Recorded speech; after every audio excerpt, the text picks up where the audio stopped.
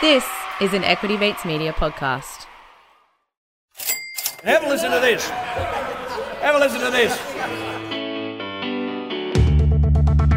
Interest rates are higher. I know people don't like that, but you should be welcoming a stronger economy. And maybe a deal has a point about the machinery of capitalism being oiled with the blood of the workers. The United States is a country that has always paid all of its bills. Lannister always pays his debts. Don't let the bastards get you. Hello and welcome to Comedian versus Economist. We demystify the world of money and help you get a handle on the bigger picture. My name's Adam and we're joined as always by my little older brother and real-life economist, Thomas. Hi, Thomas. Yeah, g'day, Adam. How you going? Doing really well, thank you. Thomas got some email during the week. Patrick sent us an email. He said, love the show, great way to keep up to date. But I want to ask about your comment that Coles and Woolies margins are single digits.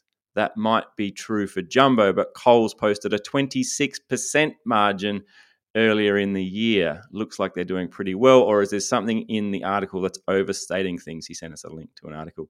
Thomas, Coles margins actually at 26%. That seems like they would be doing really well. They are they are crushing. I think that's like at the whole of business level. And like the thing about the Coles and Woolies is they've got a lot of fingers in a lot of pies. They own stuff up and down the supply chain. Woolworths has a media business called Cartology that's worth $500 million, apparently. Really? Yeah, so they do what sort of programming are they putting out? the in-store music.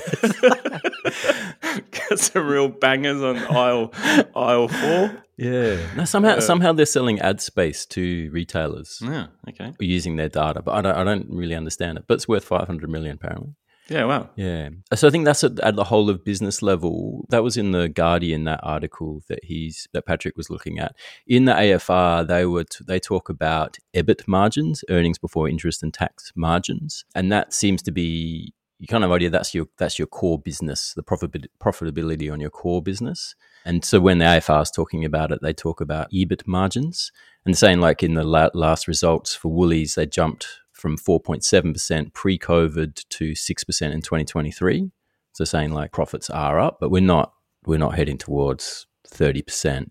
You know, and it kind of thinks like if you think about we were talking about Ethel's $50 spend in Woolies, they're not making $13 profit. Yeah, right. On that deal, like it's got to be more like $2 to $4 would be $3. Unless she's at the cigarette counter buying durries. Yeah. There's some fat profits there. There probably isn't the data to know, like on a Ethel's $50 spend, how much is actually profit. Yeah, I don't know. There might be a retail analyst out there who knows, but or you and him can have an enthralling chat sometime. If you do want to send us an email, cve@equitymates.com. We do love hearing from you. So thank you, Patrick, for reaching out. Actually, speaking of last week's show, we're talking about the streaming economics. You were going to play Anna 30 seconds of noise like a lawnmower or something and see if she noticed. Yes. Did you do your homework? I did, actually. I snuck a lawnmower track in.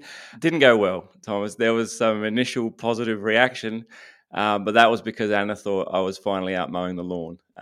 Then she saw me still sitting on the couch, and it just made it worse. A massive show coming up, as always. Can we solve insolvencies, or are they unsolvable like Rubik's Cubes?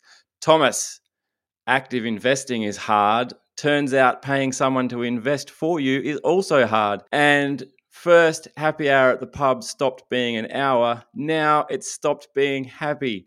We'll tell you why a bit later on. But first, Thomas, what's Tim Gurner's problem? And follow-up question, who's Tim Gurner? Yeah, this was an interesting one through the papers this week. So Tim Gurner is a billionaire property developer. I think does a lot of high-rise stuff. Bit of a young gun in the industry. But so he was talking at the AFR's property summit. They had a property summit.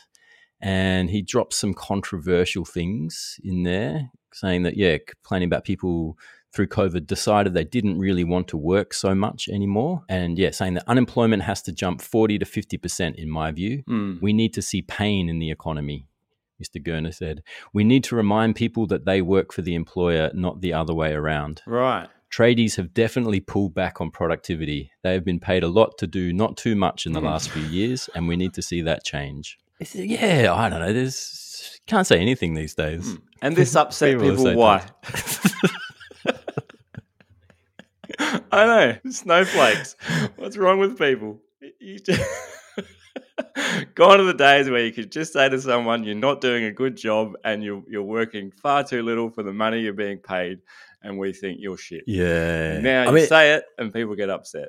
Well, yeah, I mean, obviously workers were upset by this, particularly tradies. And it was dumb. Like, he employs a lot of tradies, telling them that they're all slackers is not good. The clustering of that, unemployment needs to go up. We need to see pain in the economy. Like, okay, pain. You're not the one going to be feeling that pain as a billionaire. So to say that the economy needs pain, and we need to remind people that they work for the employer, not the other way around. So we need to put people back in their place. Was pretty ooh, but it blew up. So it got went off on Twitter. AOC, Alexandria Ocasio-Cortez, the key figure in the Democrats in America, she even retweeted it.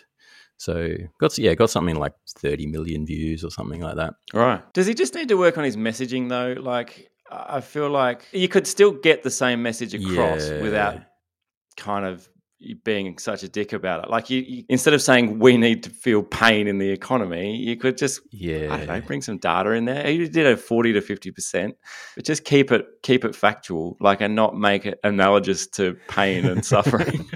Yeah, that's right. I think he would have been pulled aside by other property developers and said, "Hey, we're not supposed to say that bit out loud." Ixnay on the pain, yay. Yeah, it's at some level, he's highlighting the conflict of interest between capital and labor, in a classic Marxian sense, and saying that, we need more unemployment to put people back in their place. It's that's a pretty, the RBA was, they're saying unemployment probably needs to rise to get inflation under control. People go, okay, to get inflation under control, that's a reasonable reason for unemployment to go up.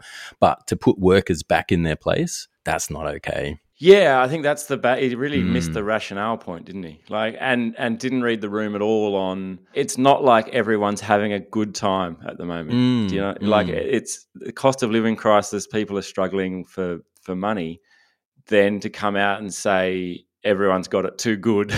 Yeah. when it's pretty widely acknowledged that everyone's got it pretty ordinary.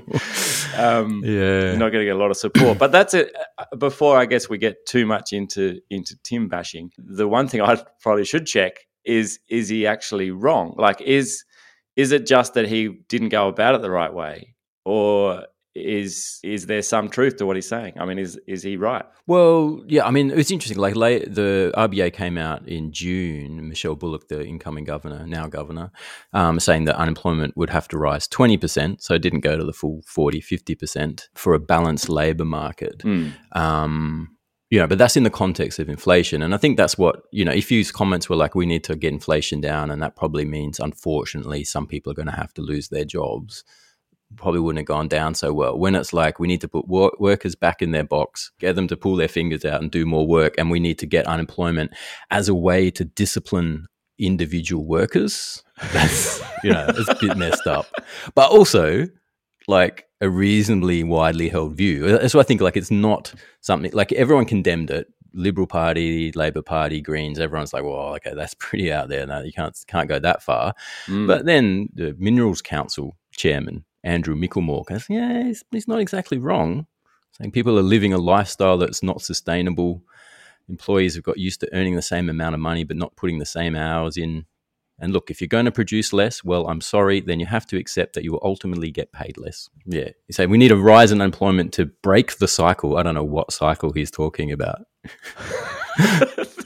The work cycle. We've got to somehow get everyone out of jobs.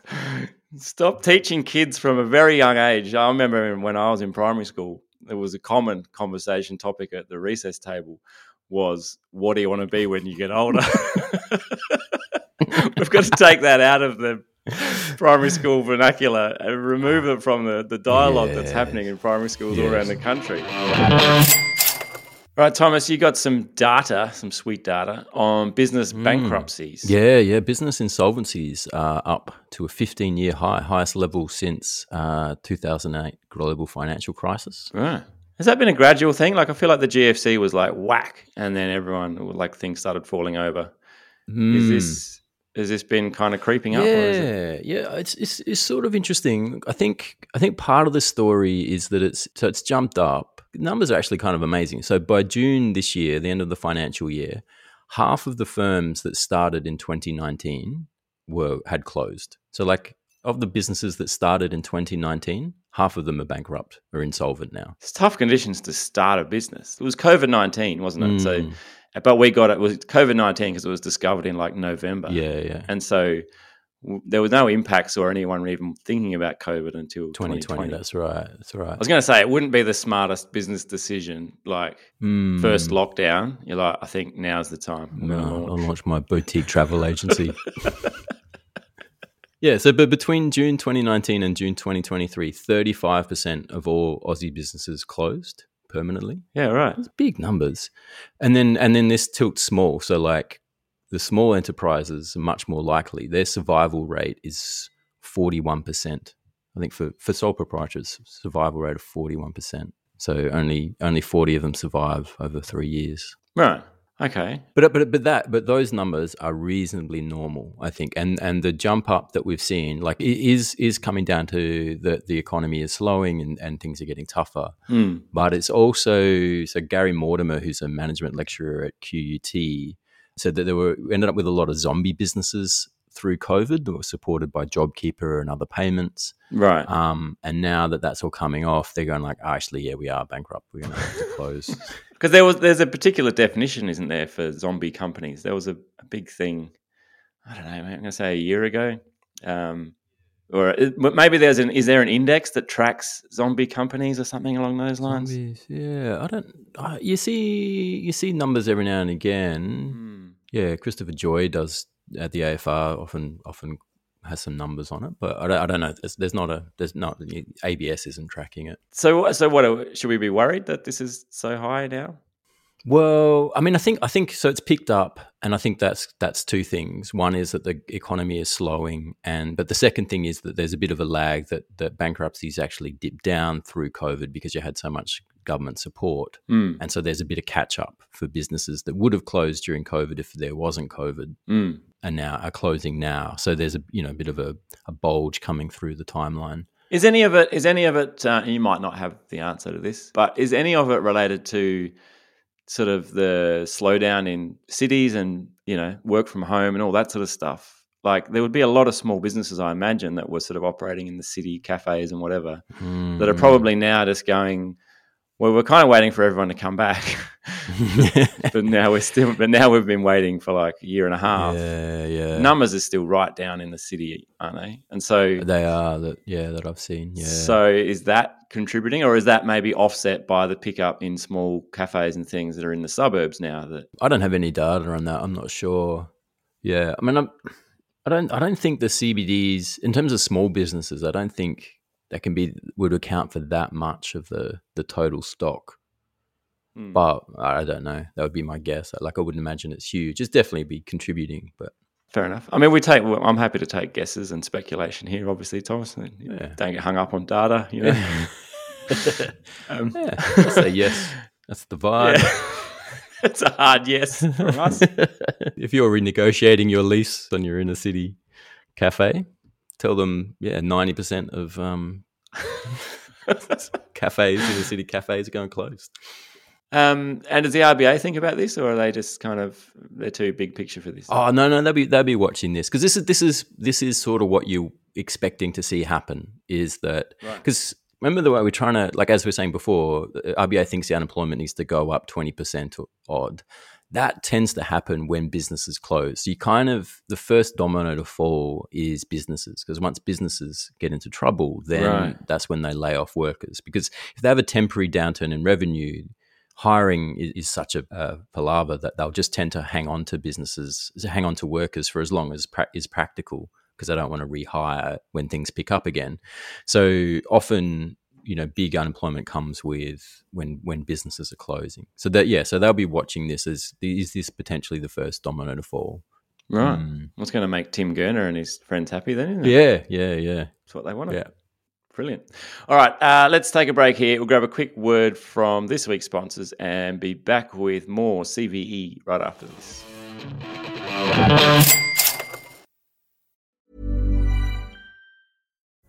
Pulling up to Mickey D's just for drinks? Oh yeah, that's me. Nothing extra, just perfection and a straw. Coming in hot for the coldest cups on the block.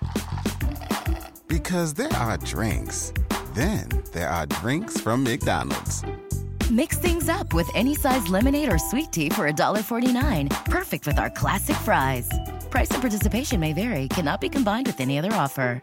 Ba-da-ba-ba-ba.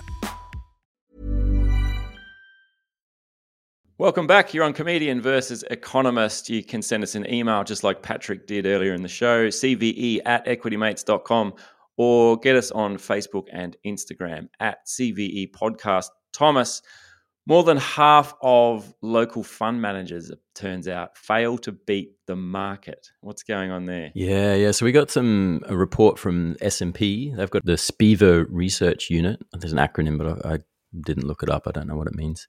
But their research unit, S&P, tracks the performance of active fund managers relative to their indices for over the past 20 years. And they, quote, found most active managers underperform most of the time. Yeah, That's disappointing. You're better off putting money into like an ETF or something like that, an index fund, than asking someone to. That's the conclusion. So underperforming the indices. So like if you're investing in a active fund manager who's in the ASX, in local equities, their relative benchmark is the ASX 200 or something like that. Yeah, right. And what they find is that they don't beat the market very often. For the 6 months to June this year, the second half of the financial year, more than half of equity fund managers in Australia failed to beat the market, which, and you think, maybe that gets better over time. It actually gets worse over time. So once you go out to 10, 15 years, then 80% are underperforming. What? Yeah. That's getting down to like Nathan Brown levels of success. That's right. You reckon he'll pivot into active funds management next? Could do. Why not? It's got a following. It's got an audience. Same game multis plus my 3 most highest conviction stock picks for the week.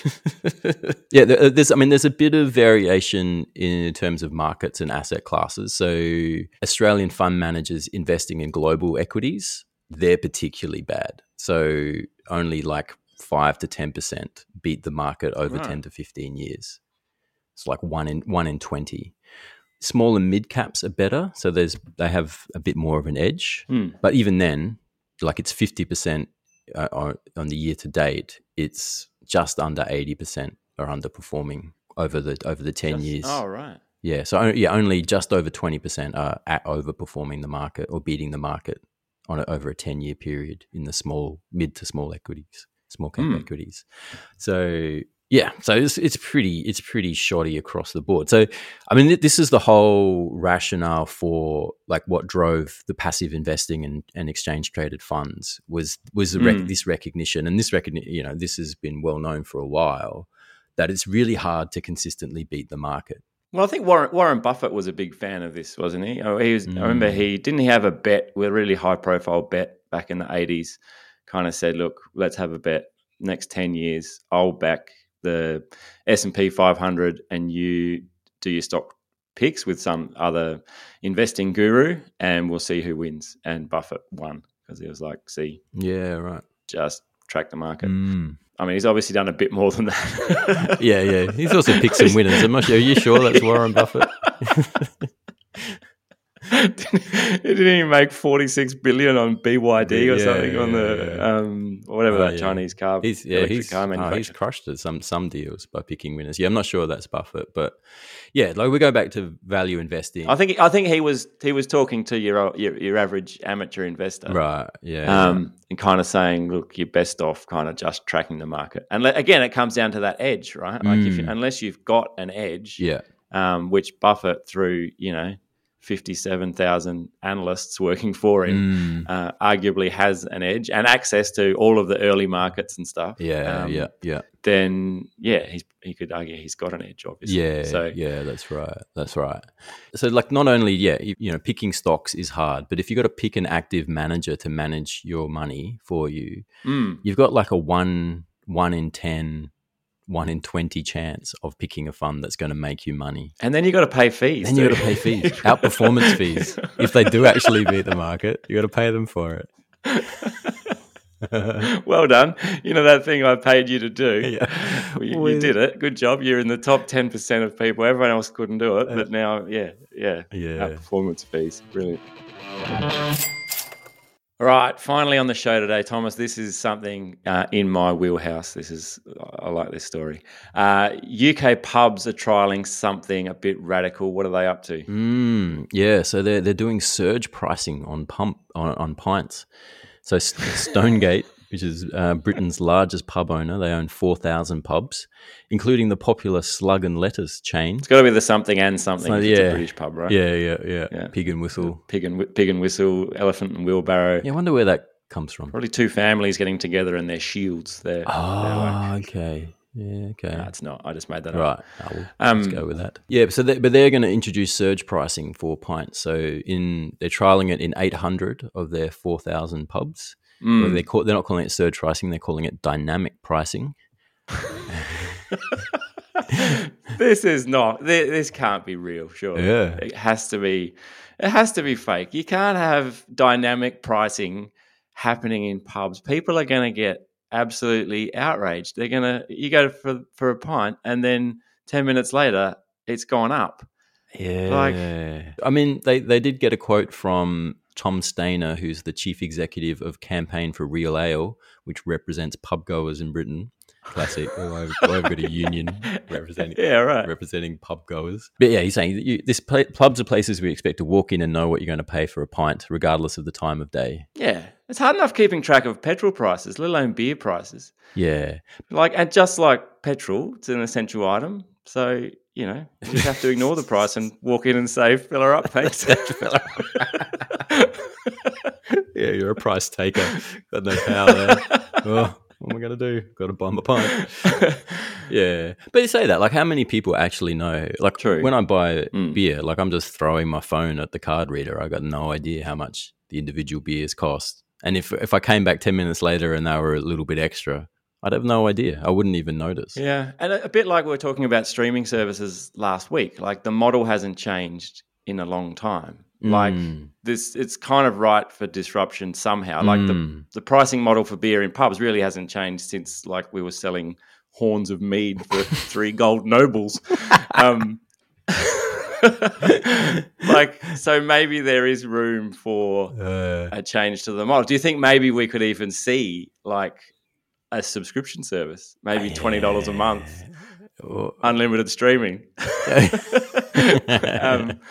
From the taps. Like it is possible now. It's easy to just ring it up in the tills and have like, you could have minute to minute pricing really if you wanted to, depend like as a function of how many people are in the pub at any given moment. But it's going to hurt. It's going to hurt people who go to the pub because if they go, I'm going to leave when the pub starts getting busy because the beer's going to start getting more expensive, then you're probably going to get stung by the Uber surge pricing, who's now ferrying people to the pub, which is the reason it's busy. So it's a double whammy for pub goers. Yeah. I actually thought it was interesting that this surge pricing sort of been like, I think it sort of started with these rideshare companies, but the CEO of Lyft, David Risher, is saying that they're trying to get away from surge pricing because customers hate it with a fiery passion. Oh, yeah.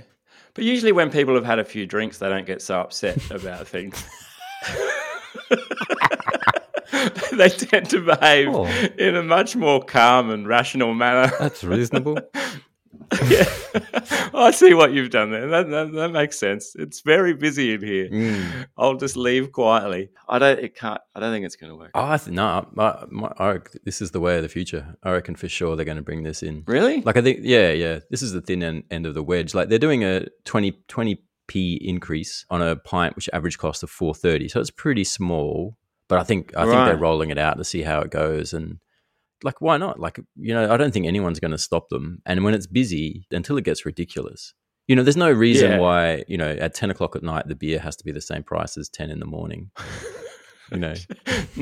Not advice to buy beer at 10 in the morning, by the way. Don't recommend it. No, that's fair. Go long in the AM, go short in the PM. If you hit it hard at 10 a.m., this is the CVE advice, hit it hard at 10 a.m., and then by the time surge pricing kicks in, you'll be sozzled. Well, it's going to impact going to the pub with your mates, though. That's my problem with it. So, because you'll be like, should we go to the pub? And then you'll be like, well, yeah, but I reckon Tony shouldn't come because any more than three of us might trigger some surge pricing in the pub. Sorry, Tony, you'd have to stay home. Especially if Tony's an Uber driver, then you just call him later when you can beat surge pricing two ways. Yeah, I reckon there'll be like there's a fuel watch app. Oh, definitely. There'll be like a pub watch app, like which pubs are empty and not. Yeah, I reckon that's we should get ready for the future. There's a business idea. Or just get used to drinking Forex or something that people don't like, which is very unlikely to ever be affected by heightened demand. I don't think it's beer specific. It should be. Should be. Yeah.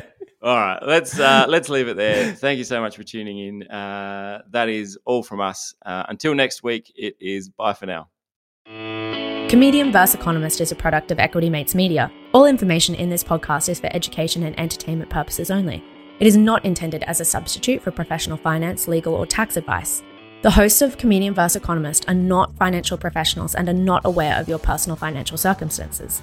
Before making any financial decisions, you should read the product disclosure statement and, if necessary, consult a licensed financial professional. Do not take financial advice from a podcast. For more information, head to the disclaimer page on the Equity Mates website where you can find ASIC resources and find a registered financial professional near you. In the spirit of reconciliation, Equity Mates Media and the hosts of Comedian vs. Economist acknowledge the traditional custodians of country throughout Australia and their connections to land, sea and community.